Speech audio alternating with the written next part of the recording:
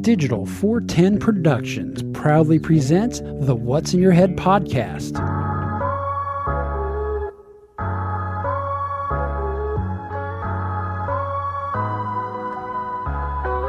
Digitized live from the ACT Computer Studios in Cape Coral, Florida, it's the What's in Your Head podcast with your hosts Gordon and Don Abernathy. What's up, OG5? It's another Monday, and we're here. And it's a big show tonight. Got a lot of information packed in tonight's show, but we're going to go ahead and get started. Joining us, as always, from Las Vegas, Nevada, is my co-host and my brother, Gordon Abernathy. Gordon, how are you tonight, sir? I'm doing good. Doing very good. And returning to the show, second time on this show, third time on the network, is the founder of NSNG. He is now a two-time documentarian, we'll get to him momentarily, and an author of two books, the one, the only, Vinny Tortorich. Vinny, how are you doing tonight, sir? I'm great, guys. How are you? Fantastic, all things considered. Actually, thanks to you, I am down 34 pounds since mid-October. Whoa, you mean this crap works? Yeah, I know. According to some, they don't know who you are, right?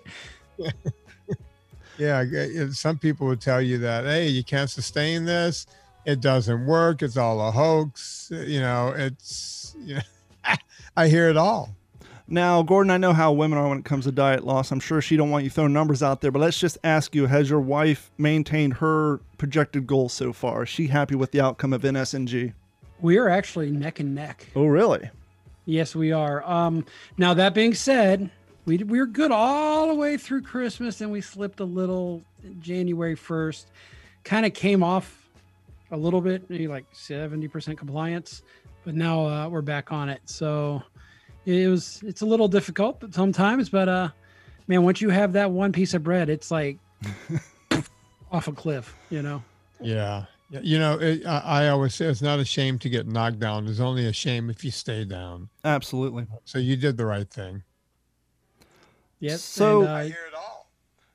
Real quick, as we're saying, Vinny, your second documentary, the follow-up to the first one, Fat the documentary part 2 is out on iTunes and Amazon Prime. I started watching it last night. I got to finish up tonight after the podcast. How is the reception on that going so far? You know, we're all shocked because, you know, when you do Fat a documentary, look, when you do your first documentary, I wasn't expecting much. Mm-hmm. You know, it's like, well, if a few people see it, maybe a couple more people might see it. Who knows? Well, when you find out it's on 65 VODs around the world and it's on major airlines and people are on Malaysian Airlines and taking pictures of your documentary on their seat screen and all this kind of stuff, it gets pretty heady. You know, when you beat out, you know, movies like Alex Honnold, what was that movie when he's climbing up? Free Climb? Free Solo. Free Solo, yeah, that's the one. You beat them on iTunes and all this stuff. It just becomes like a joke. Sure. Right? When you have that kind of, and that's what happened with the original Fat, a documentary. And, you know, so when I started editing Fat a Documentary 2, I was like, look, you know, there's no way, you know, how do you beat Rocky 1? You know, how do you beat The Godfather? You know, Right. and by the way, I'm not comparing myself to that. I'm just comparing myself to people who put out great first movies. And then the second movie came and it was just as good. So I had those movies in my head. It's like, look, they did it. You know, Stallone was able to do it. Mario Puzo, who put out Godfather, you know, well, he wrote the book and, you know. But you got to stop at 2. Yeah. Well, yeah, there is no third Godfather. It's only Godfather 1 and 2. I was hoping that I wasn't actually making Godfather 3 when I did my second documentary. And, you know, and look, I had to edit it myself. I didn't have the help of Peter Pardini. He was on the phone with me a bunch. And it's my first time of you know, directing and editing a film. But I know how to tell a story. I've written 2 books and I do 5 podcasts a week. I can formulate a story, and that's what a documentary is. It's telling a story. So I just kept that in my head and just kept editing and And before I knew it, I had a documentary. You never have confidence in yourself in these things. So I called Gravitas, the people who, put my first movie out, and I got Brendan on the phone. And I said, listen, Brendan, it's the Gallagher brothers who own Gravitas, and they're the president and CEOs. I said, Brendan, I'm doing a movie. I'm going to put it on YouTube. I'm not going to give it to you guys. And they were like, why? And I said, because it's not what I did before. This is not what I did.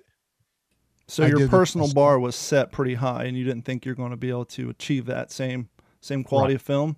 Mm-hmm. Yeah. And there was no Peter Pardini, in there. So you have all of this going on. And he said to me, just send it to me. I'd like to see it. Maybe I can. I said, look, it's already edited. It's baked. I'm not changing anything. It's going up on YouTube next week. And he said, just send it over. I'd like to see it. So look, I mean, we have a great relationship. I sent it over. I kind of squinted and I don't want to send it. Professional courtesy. Yeah. Pressing the button send was. Can't take it back now. Yeah. It's like, oh no, come back. And I just couldn't do it. Yeah. And I got an email and the phone started ringing about 2 hours later. The movie is only 90 minutes long. So, the president of Gravitas sat down right there in his office and watched the whole thing. And he said, we have to have this movie. Now, you have to understand, the first movie was the #1 grossing movie ever in the history of Gravitas Ventures. And I have the president saying, we have to have this movie. And I was like, come on, and he started dealing against himself. I was saying no. And he was like giving me more favorable deals just to have it. And at some point it got embarrassing. And I said, okay, let's get the suits together tomorrow and we'll see if we can work out a deal. And I'm as shocked as anyone else because people are watching this movie the way they watched the first one. What did you think, Don? Like I said, I got through the first half because I discovered that it was out because I know it released on iTunes on January 1st. Yeah. And it just came out on Amazon, and I'm not an Apple product owner, so I really don't do much with iTunes. So I started watching it on late last night on Amazon, and the quality of it, it's nice to see some of the people from the first one are back. Very informational. I like how you guys start getting more into the world of the new fake meats that's out there, the Impossible Burger, the Beyond Burgers, and stuff like that. Like I said, I'm halfway through it, but it's just as good as the first one. And it's very educational. And kind of like your friend Adam Carolla says, the best thing about a documentary, a good quality documentary, is you don't have to have a huge investment into the subject matter before you watch it. If the documentary is good, by the time you turn away from it, regardless of what the subject matter, if it's done properly, you'll enjoy it and you'll learn something. And obviously I had the background with your first one and with Gordon doing NSNG, and I used part of, some of that stuff in my weight loss. I was just excited to get more information and to see how things are progressing. And so it's right on point with the informational aspect of it and the production value. Now, how much of your post-production was done during COVID, or was this, were you, do you have all the editing and all that done prior to COVID? 100%. It started during COVID, Wow. Right around the beginning of COVID. I get antsy. I guess we had been, at first they said it was going to be like a 15-day lockdown, and we went past that. And then after the first month, they were like, well, we're locked down indefinitely. And I'm like, what does that even mean? And that's at that point I said, I got extra time in my hands. You can only exercise for so long every day. And, idle hands at a devil's workshop and all that good stuff. So it was easy for me to just sit down and start tinkering with it. Like I said, Peter was working on a different project, but there were a lot of calls at 2:00 in the morning, and hey, 2:00 my time, but it was still, he was in LA. So it was 11 o'clock, and hey, what do I do with this? Or how do I make this happen? And so he was very generous in helping me do that. So Peter Pardini is a real stud, my opinion. Now, the reason we're having you on tonight, other than to promote your documentary, last couple of episodes over here on the What's in Your Head podcast, we have been talking about the ever expedient deplatforming of people. And to be honest, in the last couple of episodes, most of the deplatforming we were talking about, it tends to be political based.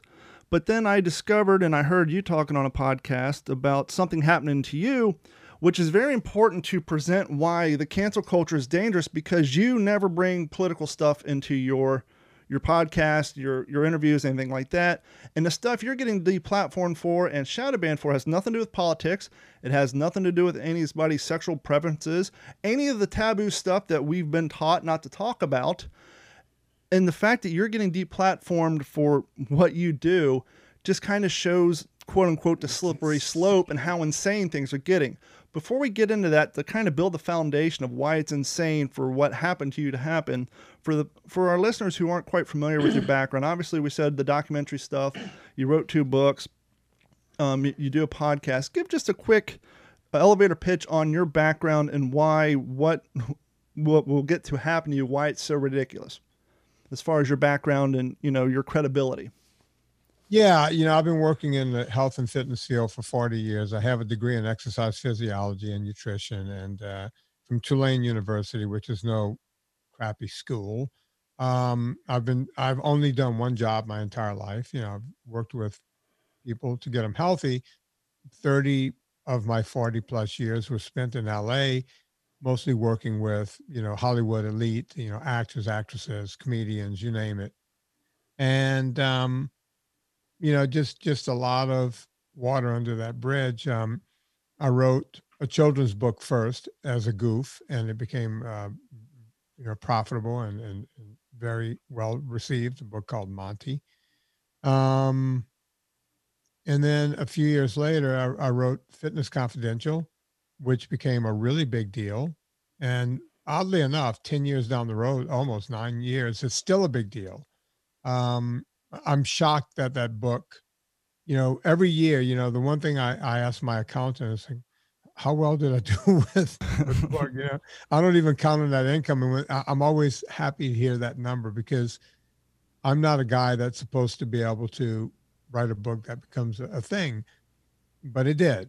The book was one of the early books, along with Gary Taubes's books, that kind of introduced low carb to the world. My podcast was definitely the first podcast when the internet got introduced to low carb. There might have been 1 or 2 other people, meandering around or circling the wagon. Mm-hmm. I certainly didn't, but I was right there at the beginning. And here we are. And, when I first wrote the book, I refused to put the word ketogenic in it, because I was so worried that everyone would say he's talking about ketoacidosis. So I wouldn't even use the word keto in the book. I just called it no sugars, no grains, or NSNG, or low carb. I used other terms to try to get around the word ketogenic. And on and on. And here we are, 10 years on the podcast. We've done close to 1,800 shows. We do 5 shows a week. You mentioned Adam Carolla. I do his show. I used to do it twice a month, but I'm living in Virginia now, so I do it once a month. But I'm kind of their in-house go-to guy for health and fitness and that sort of thing. I'm part of that Carolla family, I guess you can say. Now, one of the important things about having podcasts and having a business in general nowadays is social media footprint. And you're on Instagram, and you noticed some of the views on your photos aren't getting the wide range they do. And it's always fun when you look at how many followers you have on a page versus how many people are actually seeing your content. And you start to wondering what's going on. And I know another great thing about your community, you guys have a Fitness Confidential private Facebook group, correct? Yeah, that's correct. And people go in there and they share their story of their weight loss. They share photos. But once again, it's a private group. You got to apply to join. You got to be approved by an administrator. Everybody there is there with a shared goal of losing weight or maintaining weight loss, or if, a lot of people who are in fitness are there to prop other people up, give them motivation. And so it's not like it's a toxic environment. It's not like you guys are there talking political stuff or bad-mouthing people. But something interesting on your Facebook platform happened within this month. Get a little bit into that. Yeah, the Facebook group cropped up out of, and you brought up Instagram and Twitter. I'll talk about those too if you want. But the Facebook group started right after the podcast became popular. Vinny Tortorich's No Sugars, No Grains group. It's always been a private group, so you have to ask to be in the group, and then they make sure that you're not coming in to do any kind of weird propaganda stuff. You know, it's all in the app. But as you mentioned, I don't do politics. I don't do any of that. I'm just trying to help people. And the group has close to 30,000 people. I'm saying close to 30. It's like 28,000 or 29,000 or something. Everyone there wants to be there. Mm-hmm. And, you know, some of these people have lost, you know, your brother over there, Gordon, has lost 37 pounds, but some of these people have lost 300 and 400 pounds. I'm not making that up. 100-pound weight loss is nothing in that group. Yeah. These are people, I go in there and read the story sometimes, and I get a bit teary-eyed. You know, I can't believe what these people are doing and how they've changed their life when they tell their stories in that group, man. It's all just good, positive vibes, right? So that's what it is. You've never seen anything like it. You know, if someone starts acting like a jerk, they just kick them out of the group. Sure. You know, there's a lot of admins. And about 5 or 6 weeks ago, I started getting these emails from Facebook. Hey, you're the administrator of the site. You've been dinged for, content. And I was like, what kind of content could they possibly be talking about? And one of them was one of the other admins was calling another guy a jerk, but they're friends. It was like they were talking about jerky or something. Since when is jerk hate speech? Or, I mean, or I don't know, but I guess they took it as hate speech, And another favorite was it was bacon fat. Yeah, somebody was sharing a recipe about bacon fat. Yeah, someone said, "Hey, what's the best way to make eggs?" And some people were going, "Oh, I like to cook them in butter. I like to fry them in olive oil or coconut oil." Everyone was and one guy goes, "I just cook my bacon first, and I just leave the bacon fat in the pan." And we got dinged for bacon fat. That was a hate crime. Now, I'm not making this up, by the way. And I started seeing this, and I was like, What? This is a joke, right? At first, I thought it was a joke, but it's real. Now, just for context, you thought somebody was trolling you. Yeah. Just for context, how many years ago did this private group start? I want to say around 2012, so it's about 9 years old now. So for 9 years, you're growing a crowd. You never ever had a problem. Once again, you guys, if someone does come in there and get rude, you boot them out. You've never had a problem. You've never been notified by Facebook. But all of a sudden, here we are, February 1st. We're into 2021. We just made it through 2020. Halfway through 2020, we start seeing more and more people getting canceled for all sorts of things. But once again, as I preface it, this has nothing to do with politics. You're not on there. Has nothing to do with COVID. Has nothing to do with anything other than people who join your community who had success and tremendous weight loss, sharing recipes and fooling around with their friends, calling each other a jerk, and you're starting to get dings and multiple dings on your Facebook page. Curious. Yeah, with big threats. If this continues, you only get so many chances. They don't tell you how many chances you get, by the way. Yeah, they never do. If you get enough of these, we will just dismember the group. And I wish we have it all photo. Everyone's got photos of it as the admins, so that when they do kick us off, we can show everyone why we were kicked off of Facebook. But yeah, this all started about 5 or 6, right around the end of December 2020. And it's just sad that they're going to make that group just disappear. By the way, Don, you don't know me from Adam. Nope. Gordon, you don't know me. What would you guess my politics are? Right, left? What in the center somewhere. Would you say center, Don? Yeah, center-ish, yeah. What would you say, Don? You're among probably like-minded people. I would say center, maybe center-left due to the years you spent in California. But in 2021, the fact that you have photos of yourself reloading ammunition because you like to shoot shotguns, the internet's going to peg you hard right regardless of what your personal views are. So you're in a damned if you do, damned if you do situation. When it comes to guns, I do an Olympic sport called skeet. Mm-hmm. It's an international Olympic sport, and everyone who does that sport reloads because it's the only way you can afford to do the sport. Mm-hmm. And number one, and number two, you're not just filling up a landfill with hulls. You're using these hulls 10 or 12 times versus one time and tossing them in the trash. That's why people reload. But to answer your question, we have no idea because you are very proactive about not really discuss anything that may give that answer away, because your whole goal in life is to help people's fitness, not to, lean one way or next on someone else's political views.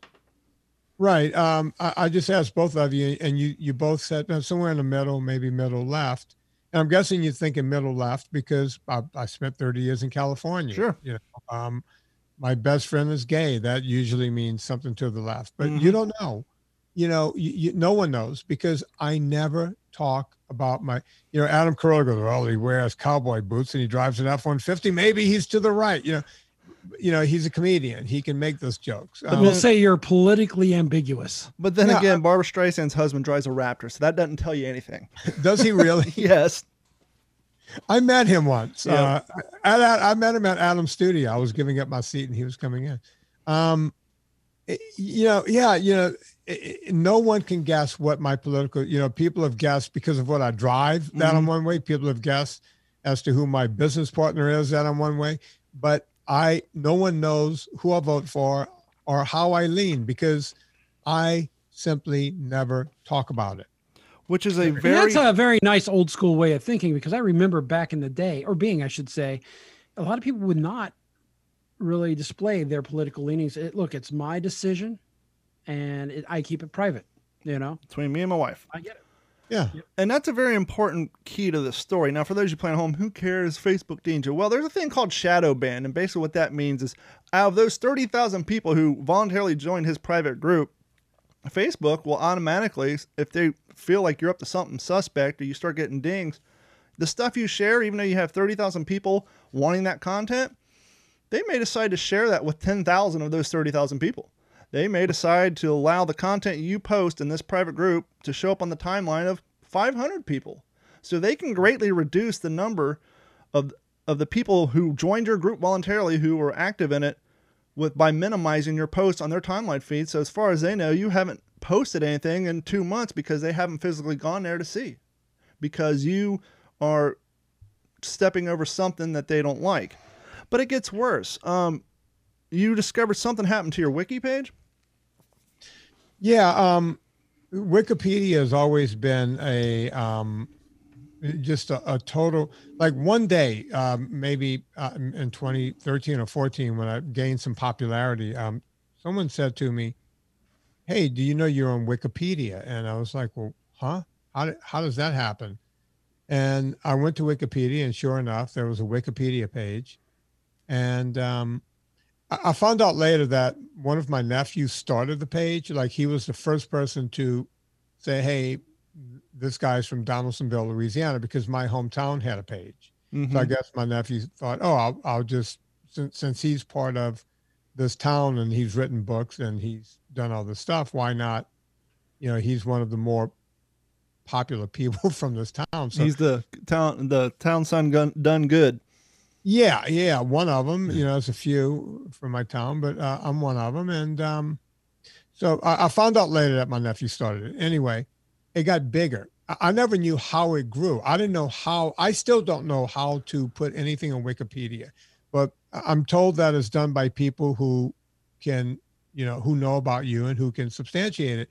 They found out everything where, that I taught at Newman School in New Orleans, where, the Manning kids went to school. So, I was there during those times when Archie's kids were in those schools. And they even found out that I was friends with Archie Manning, when I was down there. And they figured out that I trained celebrities and mentioned some of the celebrities, which was shocking to me, because I don't mention the celebrities that often.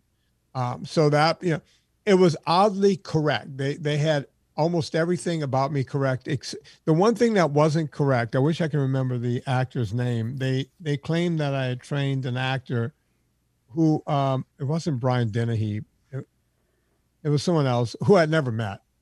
Right. But everything else was oddly accurate. Well, one day it was gone. It was just gone. And the way I found out about it was I was getting ready to interview this great scientist from England, Malcolm Kendrick, who had been on my Friday show several times. And he said, yeah, he goes, my people just called me and told me that my Wikipedia page was taken down.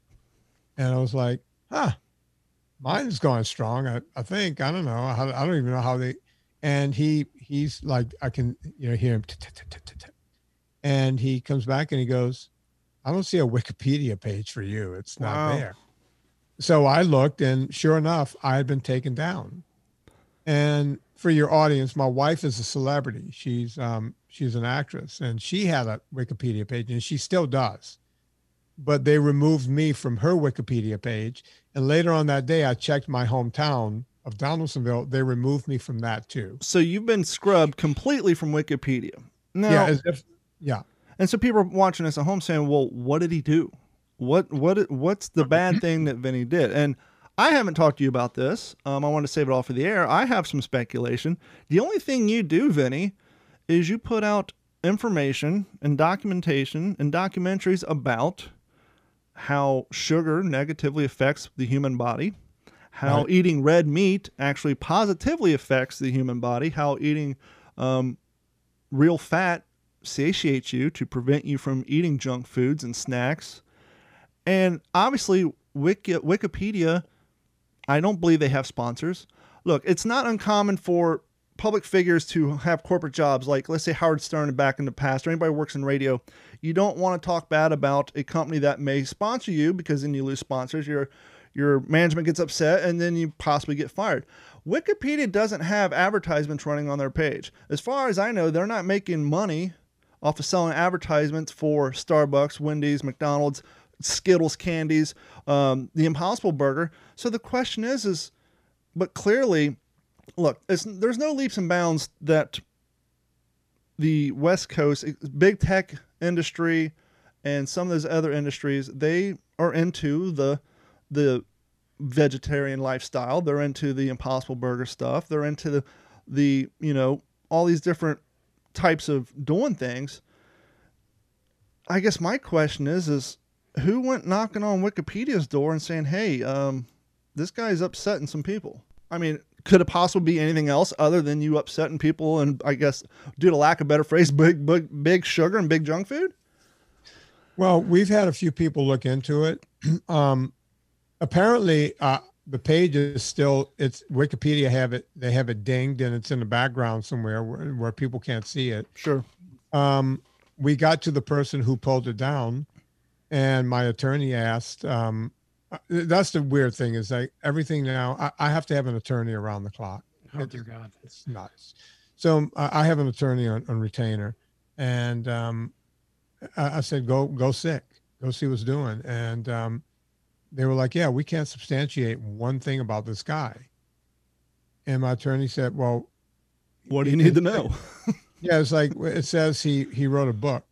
You can go right to Amazon. That book is there. It says he did this movie. You could go to Amazon, iTunes, or any other VOD around the world, and the movie is there. How can you not? And they were like, we're good. We don't care. And I'll say this, and I'm not talking out of turn because he's talked about this. It happened to a guy I know, Abel James, who Abel and I started podcasting around the same time, same kind of subject. He and I were, just kind of trucking along with our podcast and our audience and growing everything. And then he had the fatal flaw of going on television. He did one of these shows where they took trainers. One trainer was a vegan trainer. He was the low carb guy, and they had like a Mediterranean diet guy and the whole thing. Well, he kicked ass. The low carb guy beat everybody else on the show with his people. Sure. And so Abel was clipping right along just like me, but as soon as he got a little too big, they see what's happening. And, Abel was the first one to start telling me. I thought he had lost his mind. He was like, I'm being shadow banned. They're after me.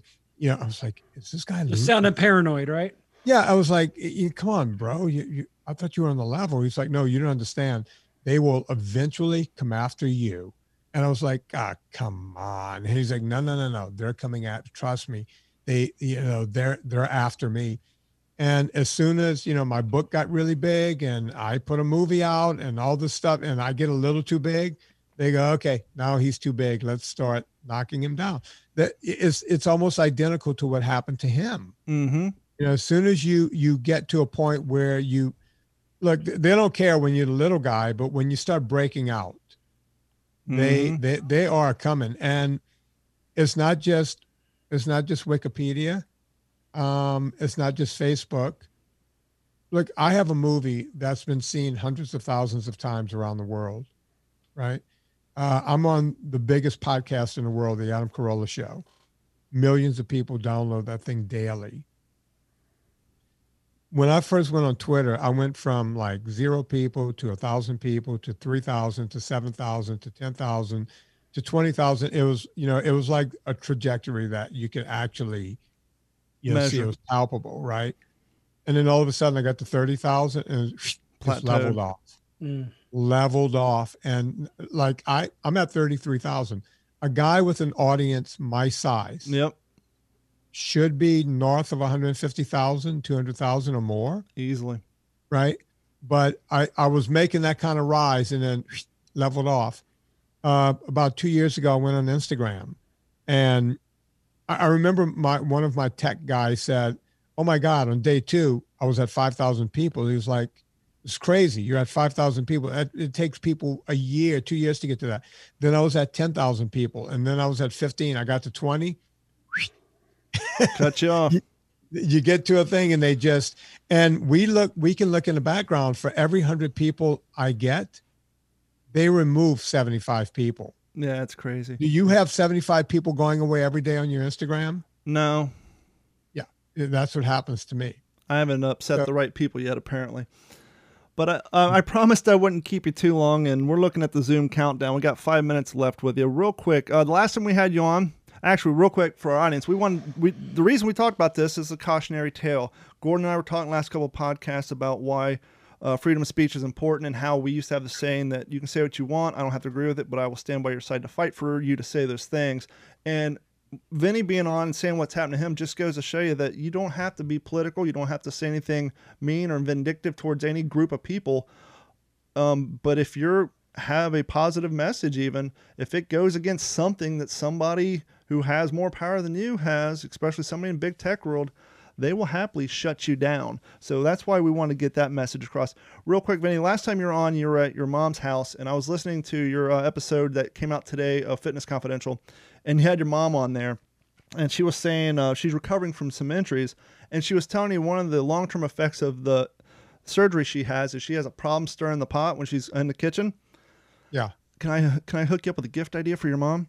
Sure. Go on Amazon. It's the Saki automatic pot stir for cooking with 2 speeds, adjustable, hand-free, cordless, rechargeable, powerful automatic hot pot mixer, strong enough to stir sauces, porridges, risotto. I'm sure it can handle her Louisiana cooking. So go on Amazon, get your mom an automatic pot stir, and then she can just set this thing. It'll stir her stuff, and she don't have to worry about her inability to do it herself. I will tell her about it, but I'm worried it's going to cut down on her actual aerobic. Well, I was thinking that might help you in your battle to climb up one notch, getting closer to the favorite son. I'll never be there. I will never be the favorite son. You heard that woman, right? I was going to be, I almost wanted to pull a Bald Brian on you. I was going to isolate the clip where she was jokingly calling you a horrible person and email it to you so you can use it on your next show.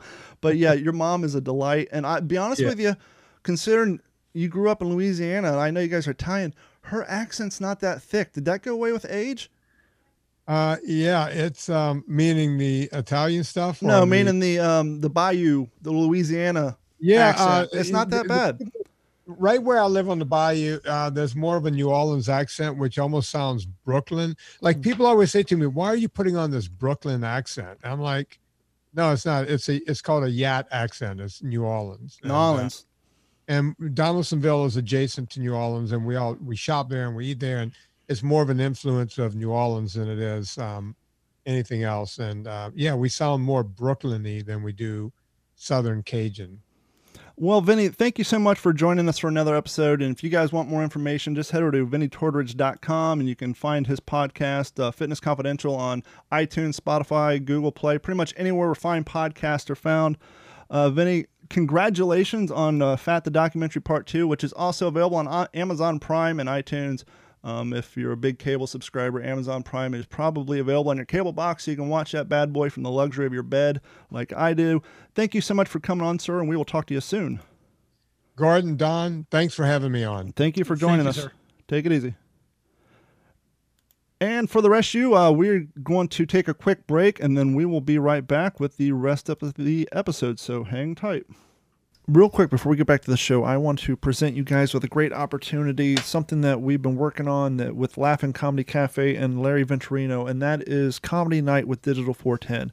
Basically, we want to take 5 of our friends every few weeks, take them down to Laughing Comedy Club, and enjoy local comedians. So right now, we're working on giving away a set of tickets, actually a bunch of tickets. I'm looking for 5 of you to join me on February 13th for the 8:30 show to go see Justin Smith at the Laughing Comedy Cafe. If you guys are interested in joining me and heading out to Laughing Comedy Cafe for some good times, a laugh and a few drinks, email us at info@d-410.com. That is info@d-410.com.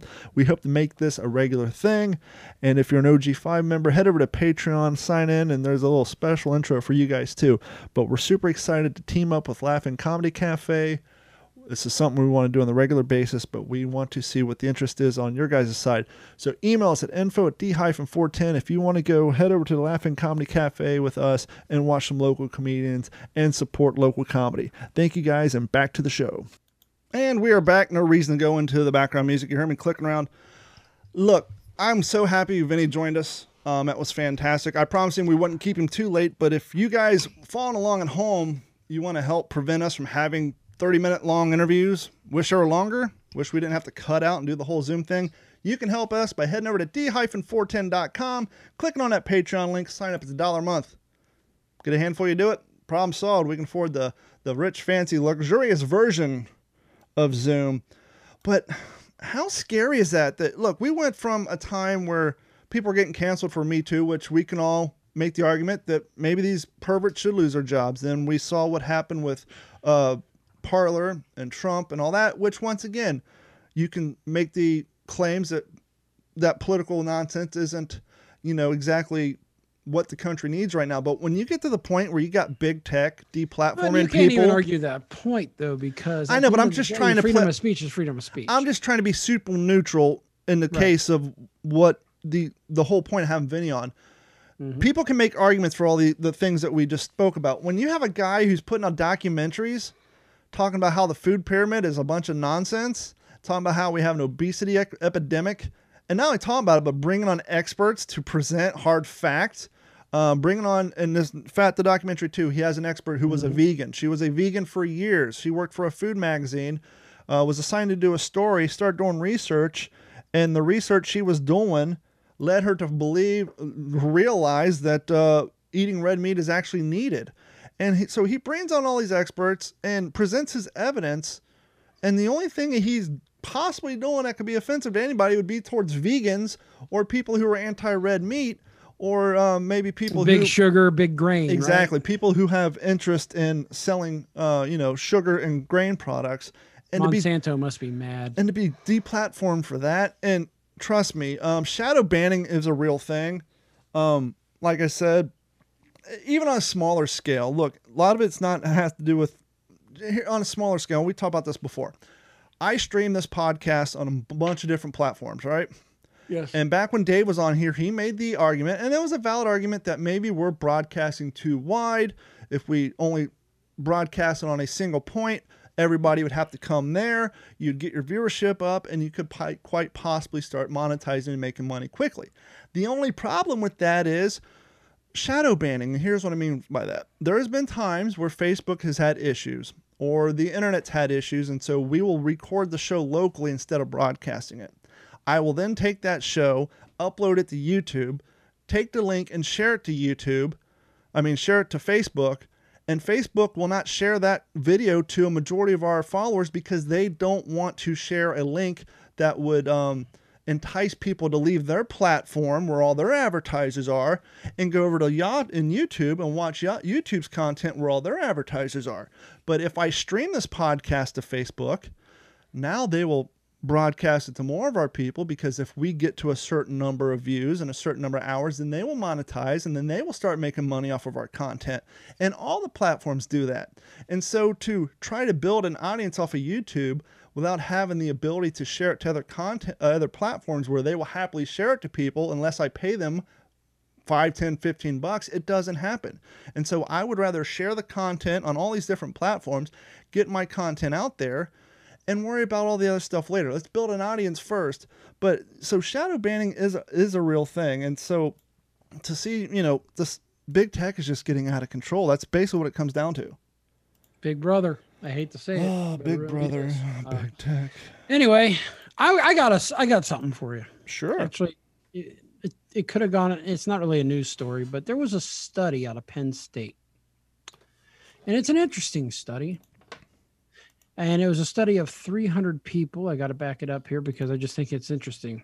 There is a new study that suggests, and you may wish you have not stopped doing this, that picking my nose. Because I never stopped on that. That those who watch stuff like The Walking Dead and horror movies and anything else that is post-dystopian was better prepared for the pandemic and handled the pandemic better than those who did not.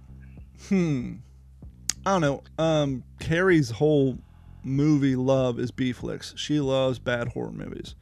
She watches horror movies all the time. She was a big fan of The Walking Dead. When she ain't watching horror movies, she's watching abused housewives get beat up on Lifetime Network.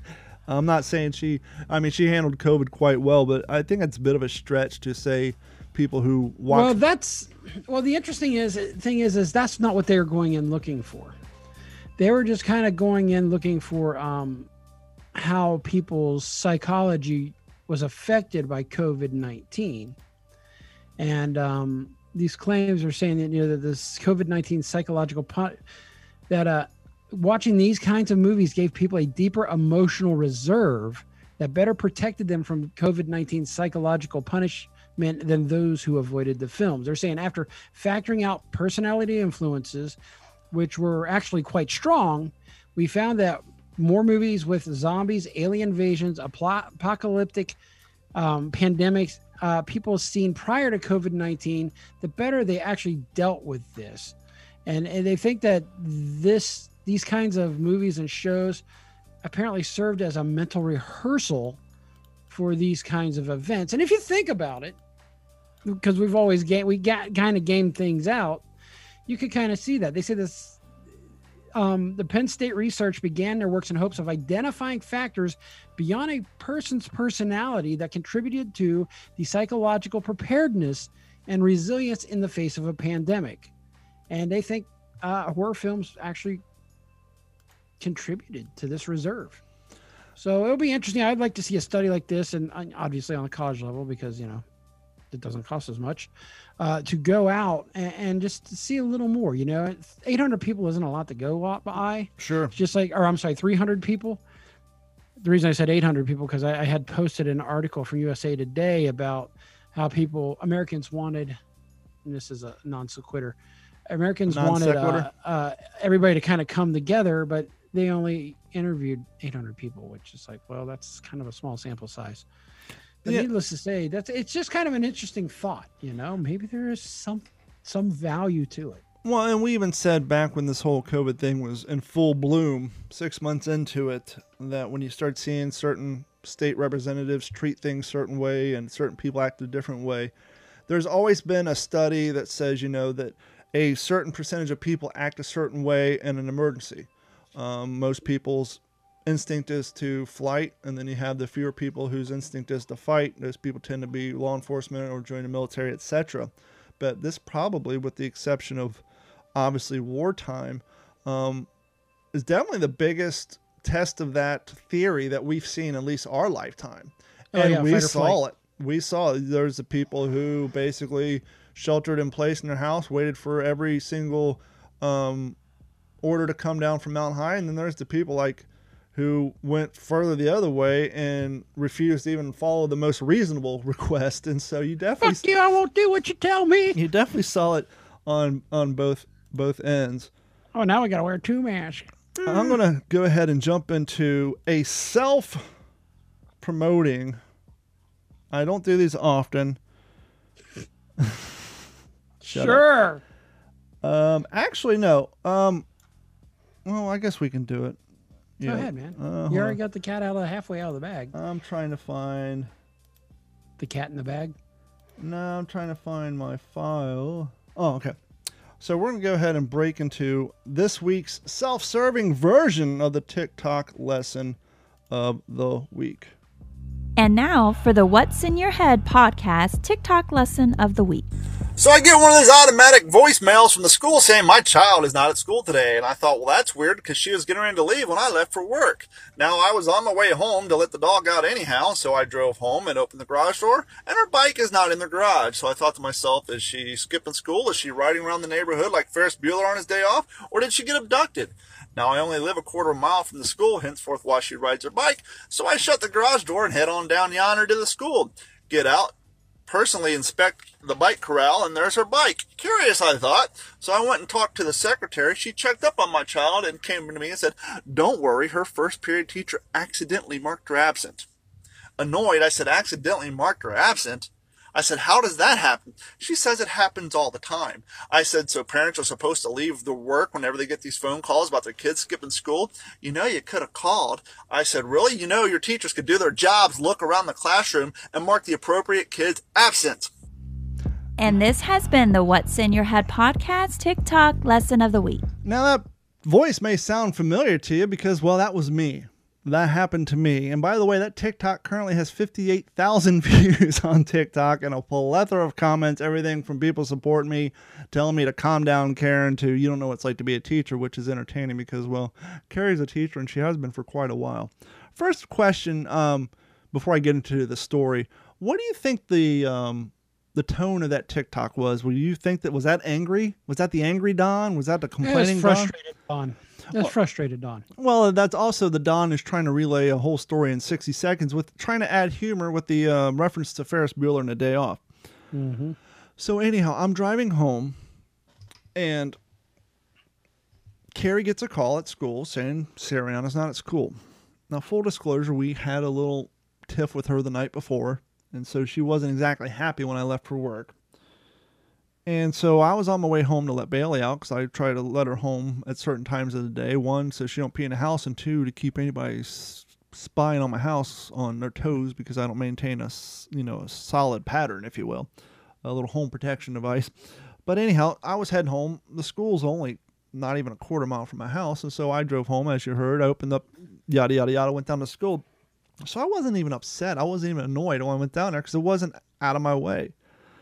What annoyed me and what put a stick in my craw was the devil may care, don't really give a shit attitude of the secretary. And I did censor that TikTok because we had a round 2.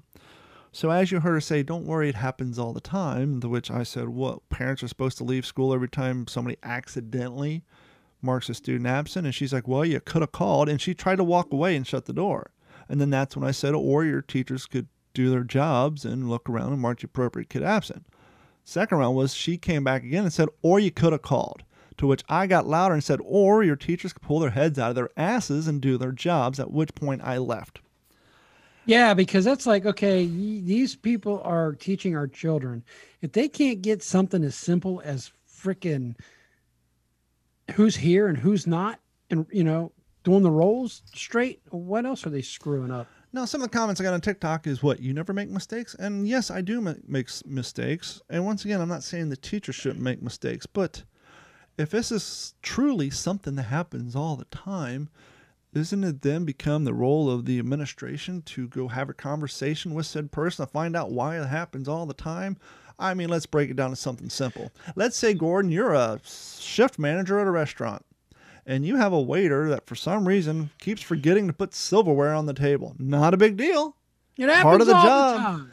Now, how many customer complaints about not getting silverware are you going to listen to before you go talk to the waiter and say, hey, what's the deal? What about this activity are you struggling with? Yeah, it's almost like it's institutionalized failure.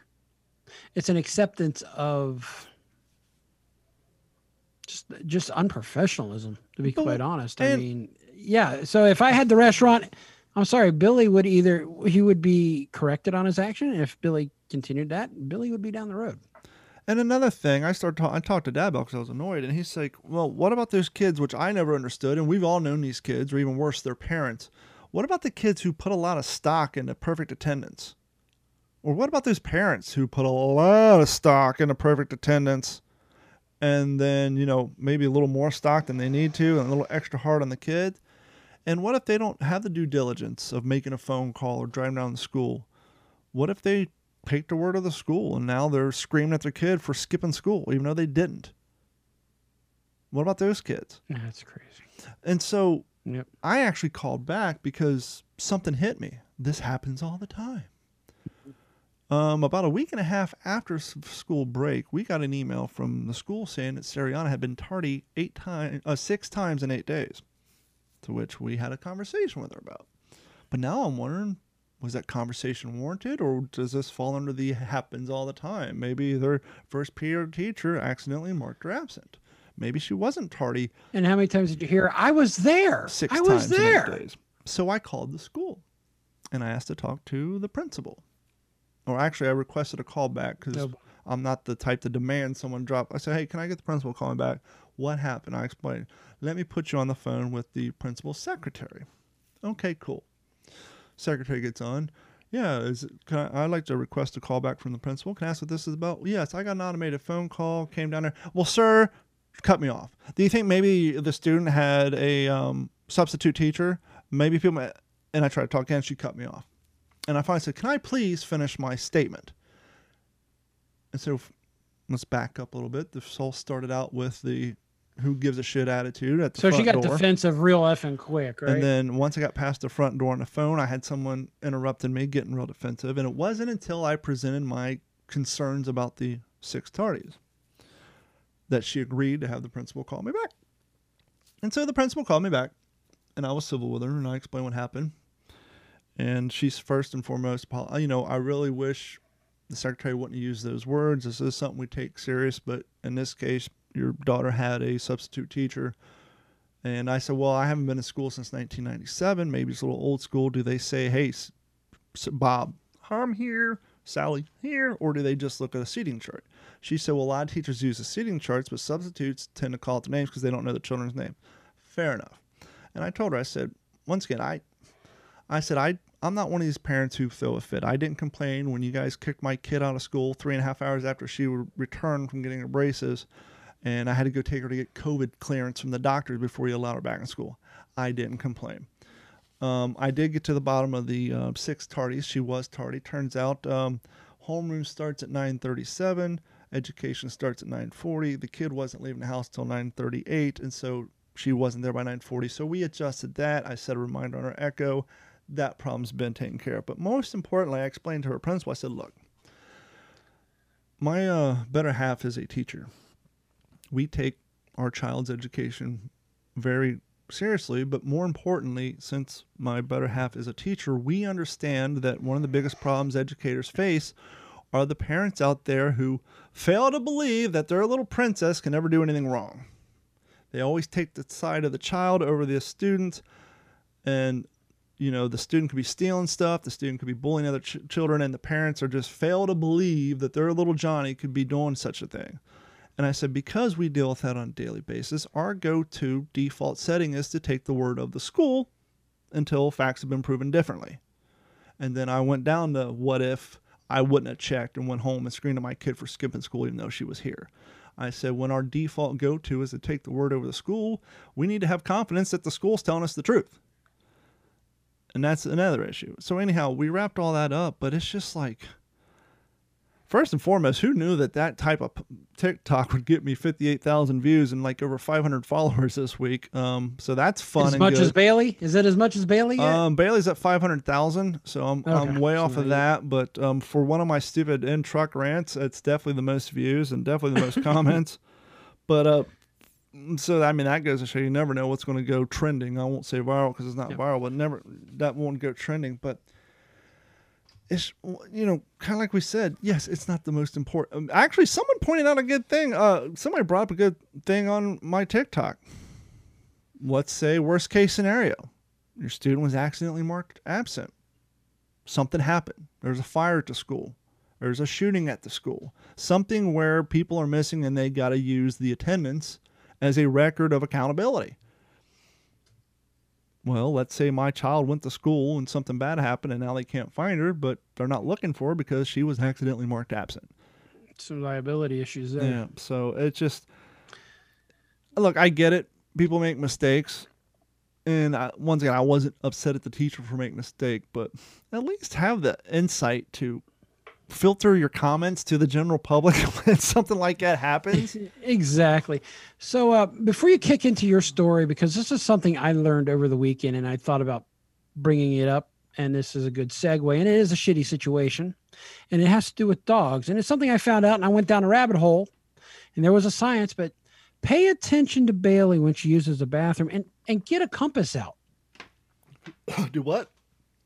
When Bailey uses the bathrooms, get your compass on your phone. I don't watch her. I just open the door and let her go do her thing. Well, this is going to be an interesting study, and I would like to back it up. Dogs use the Earth's magnetic field when they're relieving themselves. Not only that, but they choose to do it on a north-south axis. So this study, and this is published for PBS, and it was done by the journal Frontiers in Zoology, suggests that dogs are sensitive to small variation in the Earth's magnetic fields. So they basically took 70 dogs, which was 37 different breeds over 2 years, which basically came out to 1,893 defecations and 5,582 urinations. I had to have that job. Researchers found that under calm magnetic field conditions, dogs preferred to excrete with the body being aligned along the north-south axis, avoiding the east-west altogether. Why was this So study if you're needed? lost in the woods with no compass, Watch your dog and you've got a dog, you at least know which way north and south is. Or you most just of the look at time. the way the moss is growing on the tree, but I guess that's a little old-fashioned. Now, I guess in order to get a true bear, see, where the flaw in that survival technique is this. In order for that to work, you have to make sure you're out of the line of sight of the dog, because as many dog professionals will tell you, if you ever notice that when you take your dog out, they're always crapping with their ass facing you. You ever notice that? Yeah, I'm always standing to the north or south of him, too.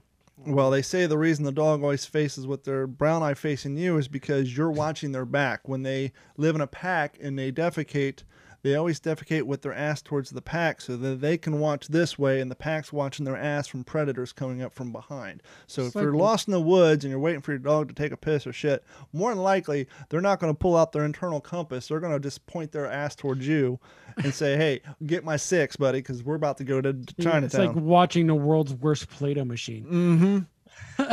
But it was just kind of interesting. They said that's one of the reasons that they take forever to figure out where they're going to go, is they're zeroing in on their compass. But yeah, they say that hardly ever goes east-west, which I think is kind of interesting. He'll start north-south, but he'll end up a different direction, especially if he's got a hanger.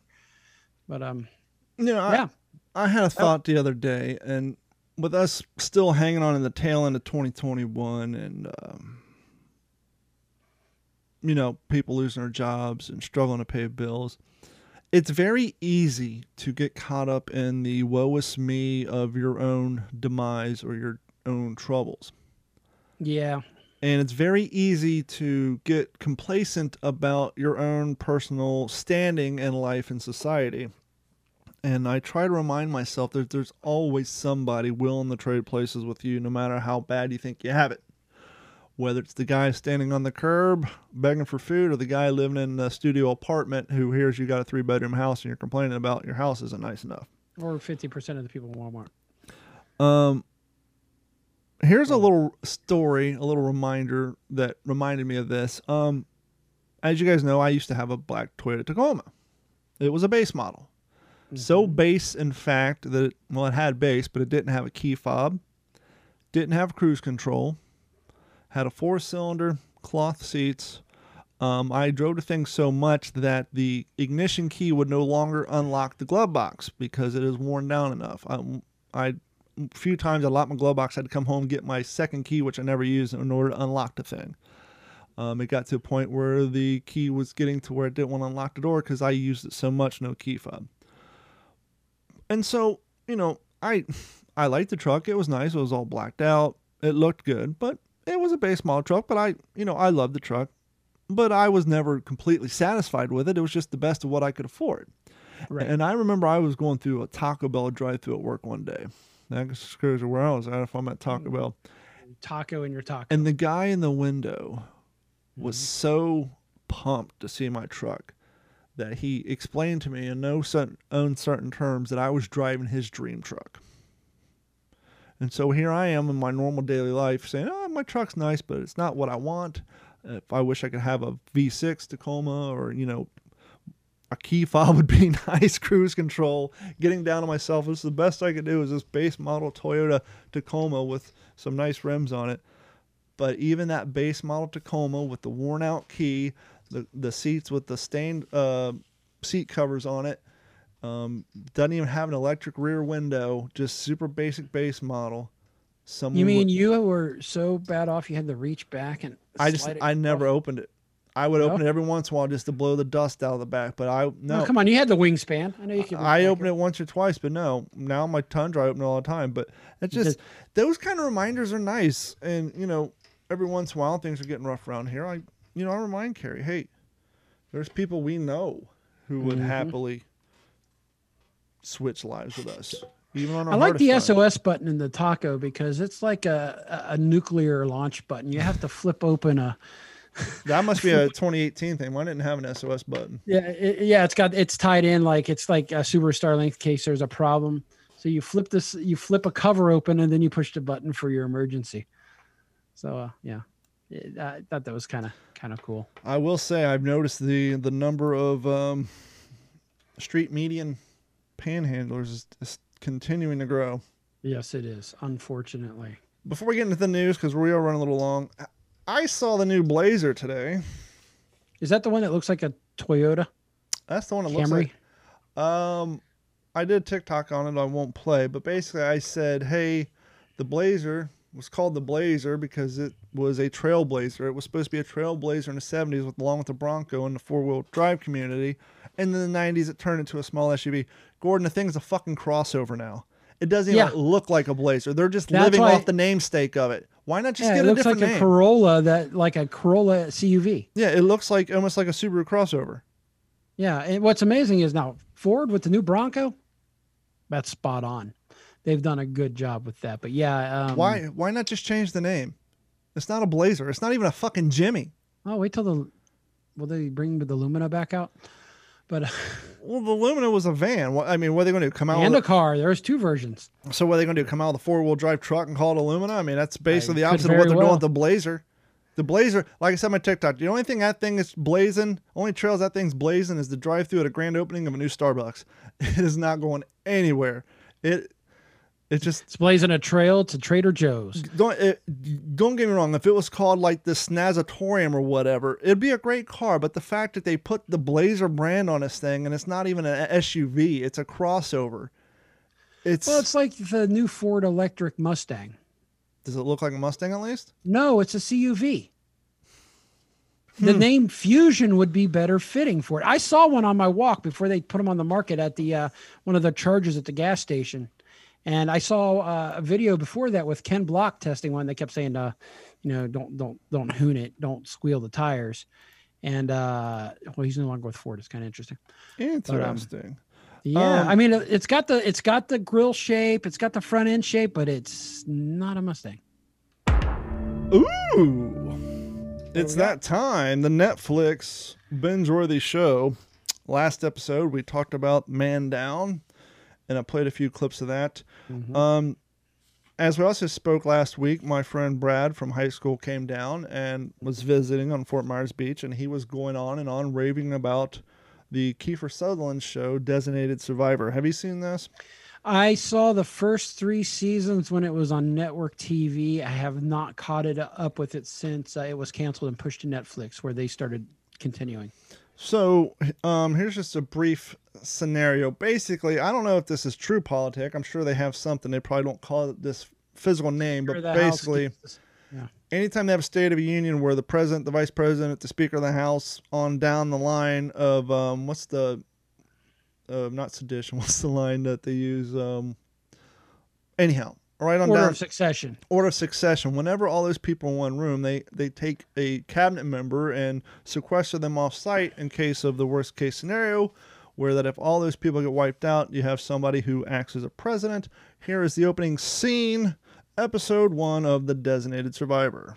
Here come the greatest hits. To ensure you that the same American dream, shared by our fathers, our mothers, and their fathers, and their...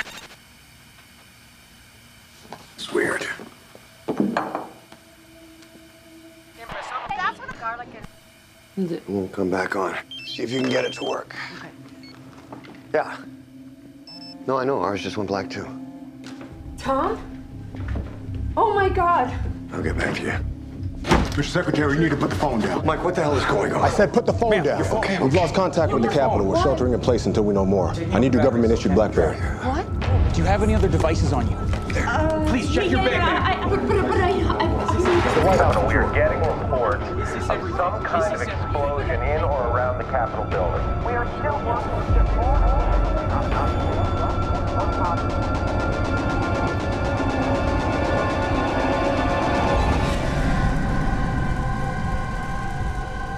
Mr. Secretary, get away from the window, now!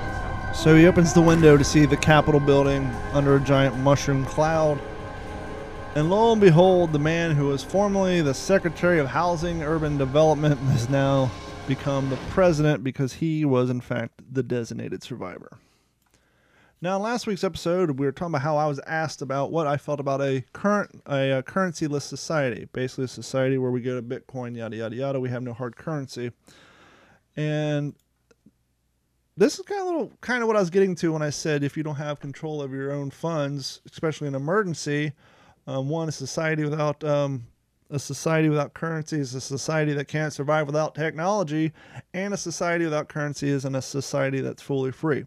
So episode 2, he's now the president. He's getting along with what remains of the government, and they're trying to figure out what to do. And here's one of the suggestions that kind of piqued my interest. Sir, I just have to warn you, this might be a bit more hectic than you're used to. I understand. I think we'll be fine. We've added increased security to our oil and gas pipelines, power grids, refineries, chemical storage tanks. Mass transit is still on lockdown. Planes and trains. Immigration remains frozen. Sir, you have to authorize we close the banks immediately. No, we can't do that. We cannot keep the American people from their money. 48 hours without Bank of America is better than a 48-month depression. If everyone withdraws their money at the same time, the banks will collapse. Where are we at with the bombing? Deputy Director Atwood will be briefing us soon, but we're looking at groups with the skills and resources to do something like this. Hezbollah, Al-Qaeda, North Korea, RGB. What's this about violence in Michigan? We're getting reports of flare-ups in Dearborn. Police So I thought it was targeting very the local interesting Muslim community. that one of the things they're concerned with during an emergency is everybody emptying out the banks. Now, obviously, that is a proper concern, but you should always, in a case of emergency, have access to some of your funds, maybe It's a oddly grand or two. Yeah, it's oddly specific with flare-ups in Michigan, too. Yeah. Well, and that's one of the things I had to remind myself is that this show is a political show. Even though the new president's an independent, it's definitely written by a certain group of people during a certain administration. And, or early on. It came out, what, was it before he was in office? Oh, yeah. Yeah. It was... no, after he was in office. No, I think it's... Yeah, it may have been right about the right same on the time cusp. it went in. Right on the cusp. Anyway, ready to do the news? And one last clip, because now the FBI is trying to figure out what's going on, and you're always going to have that one rogue FBI, much like a TV show or a movie, kind of like Lethal Weapon, where the rogue cop has a theory that no one wants to believe in. Whoops. Explain myself to you, Hannah. I gave the president what I determined was the most relevant intel. Or you gave him what the group who did this wanted you to give him. How can he lead if he doesn't have all the facts? Then you should have given them to me. Look, it's not that I don't believe you or that I don't want to. Someone blew up the Capitol. Who knows what's possible anymore? On top of that, we've got a guy in office who's number 11 in the line of succession.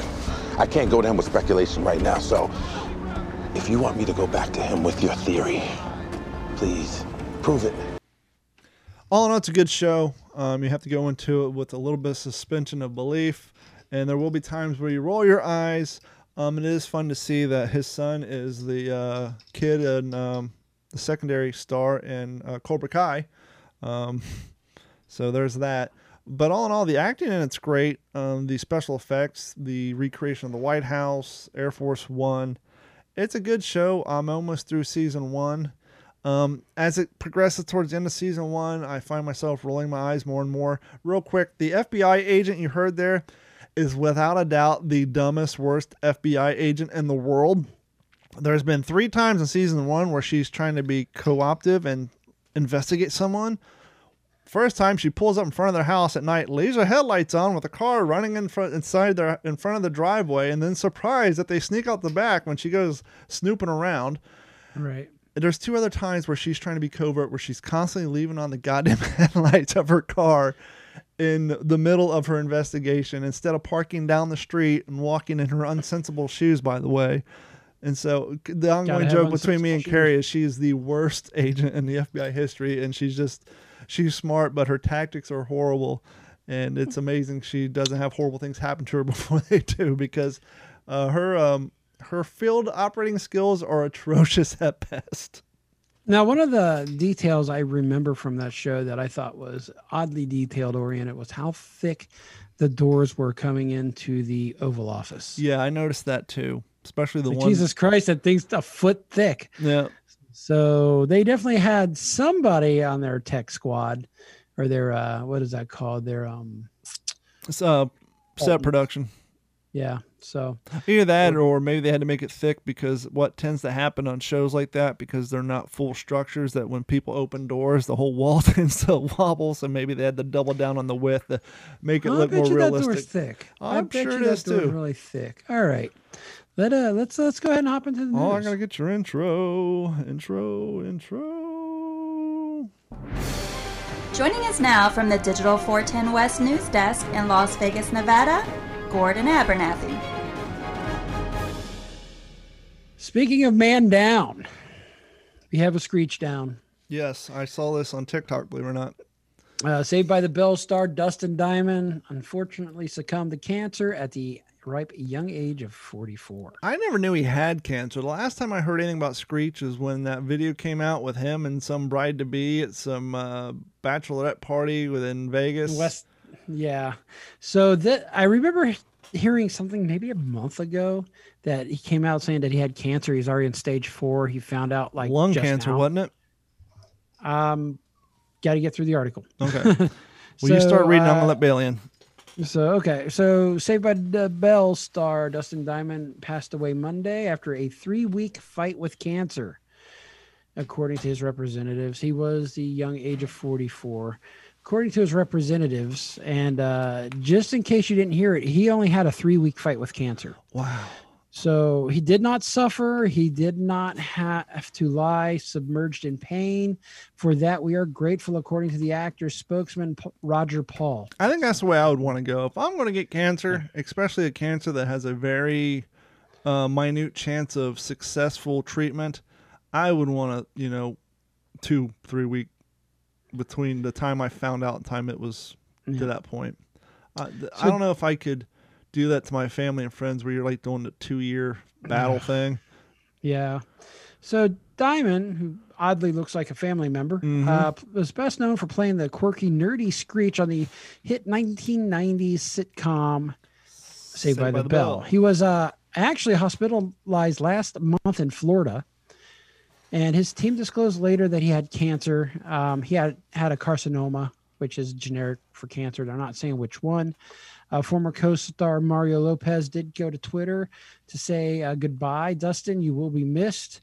My man, the fragility of life is something to never be taken for granted. Another co-star, Mr. Marc-Paul Gosselaar, called Diamond a true comedic genius. because I can't speak, and adding that I will miss those raw, brilliant sparks that only he was able to produce. So as we know, Saved by the Bell was between 89 and 93, which is probably right in the sweet spot for you. Well, and I posted on our Facebook tonight that this guy can never catch a break. Obviously, we were just talking about the last thing he was known for, which was the debacle in Vegas. But he is one of those storybook examples of the staged parents. He was one of these kids that just didn't get protected by the law.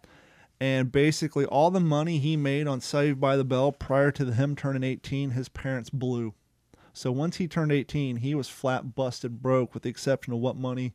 I don't even know if the show. I know the show came back later where he played the principal for a while, but any of the large sums of money that he made prior to being 18, I don't know if there's any syndication money for him, but I do know his dad blew all his money and treated him like shit. His dad was using him as a meal ticket.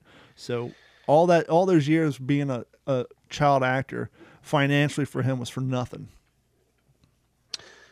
Absolutely, and it is sad. He will be missed. Now we're going to move on to musician Brian Warner. That name may sound familiar to you. And unfortunately, Mr. Warner, also known as Marilyn Manson, has been dropped by his record label after Evan Rachel Wood said that he had horrifically abused me. So another cancel. How about the fact that he hasn't put an album out in 20 years would be enough to drop him from his label? When's last time he did anything was when he was on Sons of Anarchy and he gained 40 pounds. Mm-hmm. So, and in the light of today's disturbing allegations by Evan Rachel Wood, who played in the show Westwood, was it? I'm wrong. Anyway, we'll get into it. She said named Marilyn Manson as her abuser, and along with other women. Loma Vista will cease to further promote his current album effective immediately. I didn't know he had a current album. A recording tweeted on Monday. Loma Vista's tweeted on Monday. Due to these concerning developments, we have also decided not to work with Marilyn Manson on any future projects. So Wood, who had been vocal past the past few years about experiencing domestic abuse and sexual assault, wrote in an Instagram post early Monday morning that the 52-year-old Manson, whose real name is Brian Warner, as we said, had started grooming me when I was a teenager. Yeah. Wood, who is 33, added, I was brainwashed and manipulated into submission. I am done living with fear of retaliation, slander, or blackmail. Well, Google's always listening, and all I had to type in was Evan when the whole thing came up. You may most recently know her as the lead role in Westwood. So I was right. So Westworld, I'm sorry. But no, she was in 1,000 Paper Cranes, Queen, Vienna and the Phantoms, Westworld, Kilimanjaro. Evan Rachel Wood is, Frozen 2. She did the voice. Myth of a Frozen Tale. What We Do in the Shadows, Drunk History, Flavor of Youth, Allure, Into the Forest, Doll and M, etc. Robot Chicken. Going all the way back down. I mean, scrolling to the bottom of our IMDb page, she has credits going all the way back to 1994 when she played in The Best of Families, Marriage and Pride TV movie. So, I mean, she's been actively acting since 1994, which coincides with her story because Manson got on the scene around 1995, 96-ish. And so that's just creepy. It is creepy. Speaking of creepy, this one's a Berlin man. It's not a Florida man, but a Berlin man was caught directing flight traffic with a radio. Nice. So a man has been arrested in Berlin on allegations that he made radio contact with air traffic, according to including police helicopters, and he gave fake flight orders while impersonating an aviation official, according to German police on Friday. 32-year-old, whose identity has yet to be released, for good reason, in line with the German privacy laws, was arrested Thursday night in the capital's eastern Kopnik district, according to police. Police said they were able to swoop in on his apartment after he made contact with a police helicopter, and that was dispatched to the neighborhood in hopes of flushing him out, and flushed him out they did. According to search of his home, police found 2 radios that transmitted on frequencies needed to make contact with aircraft. According to a tweet from the Berlin police, for everyone who has been asking about our police helicopter operations in the Kopernik.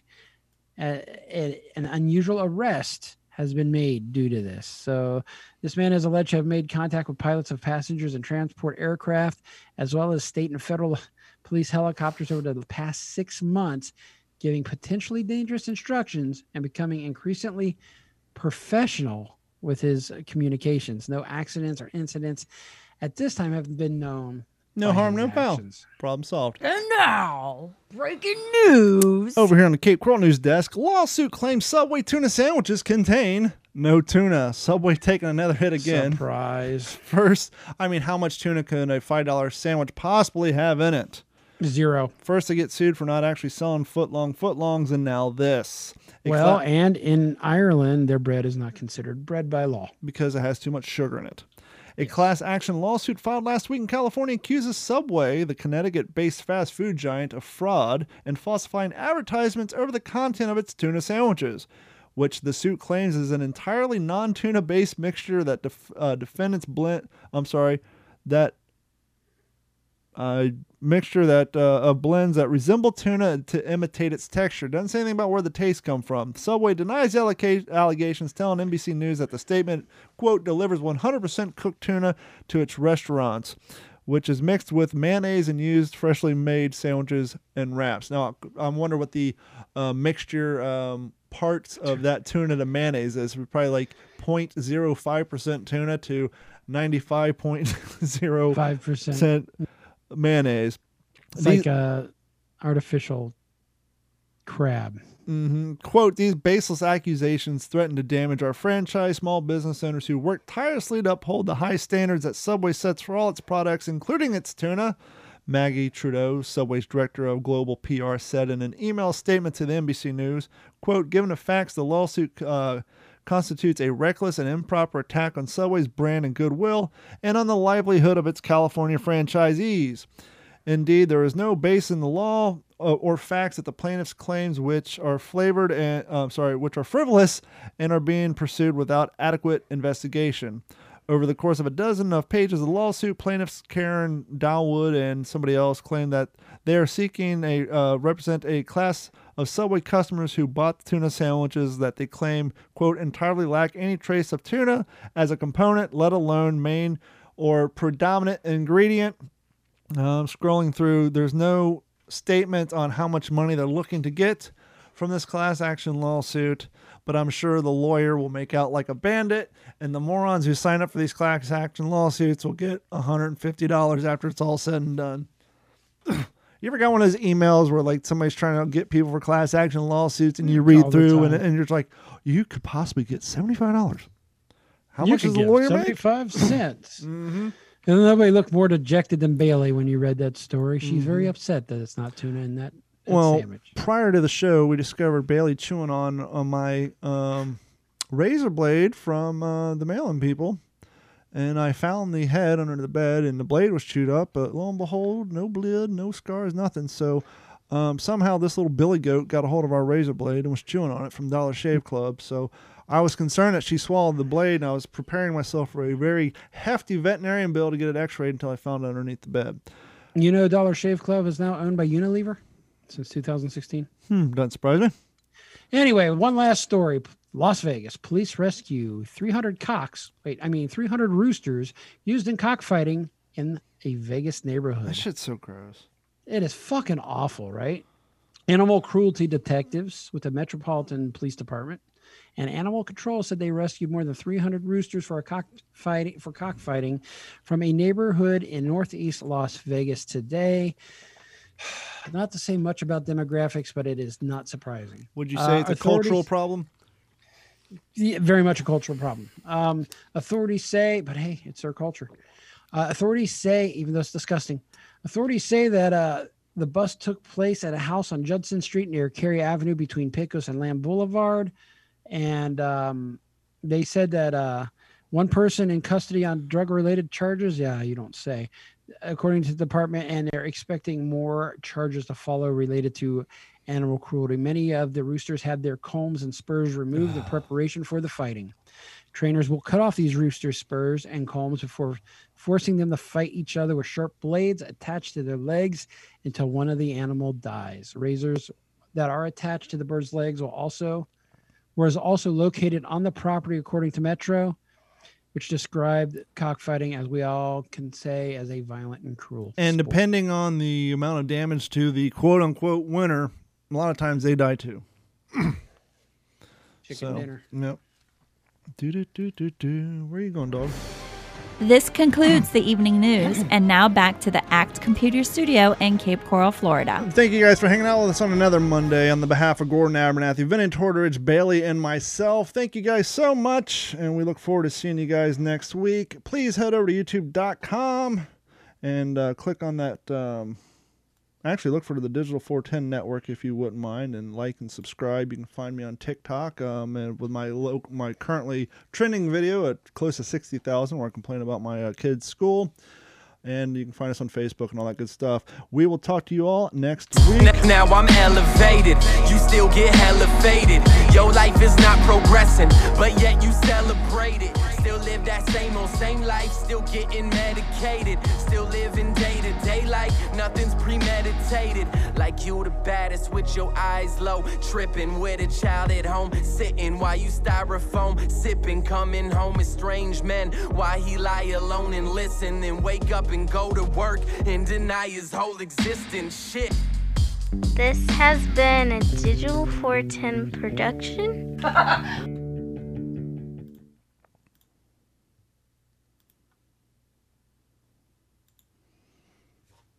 And we're out. Later. Later, Tater.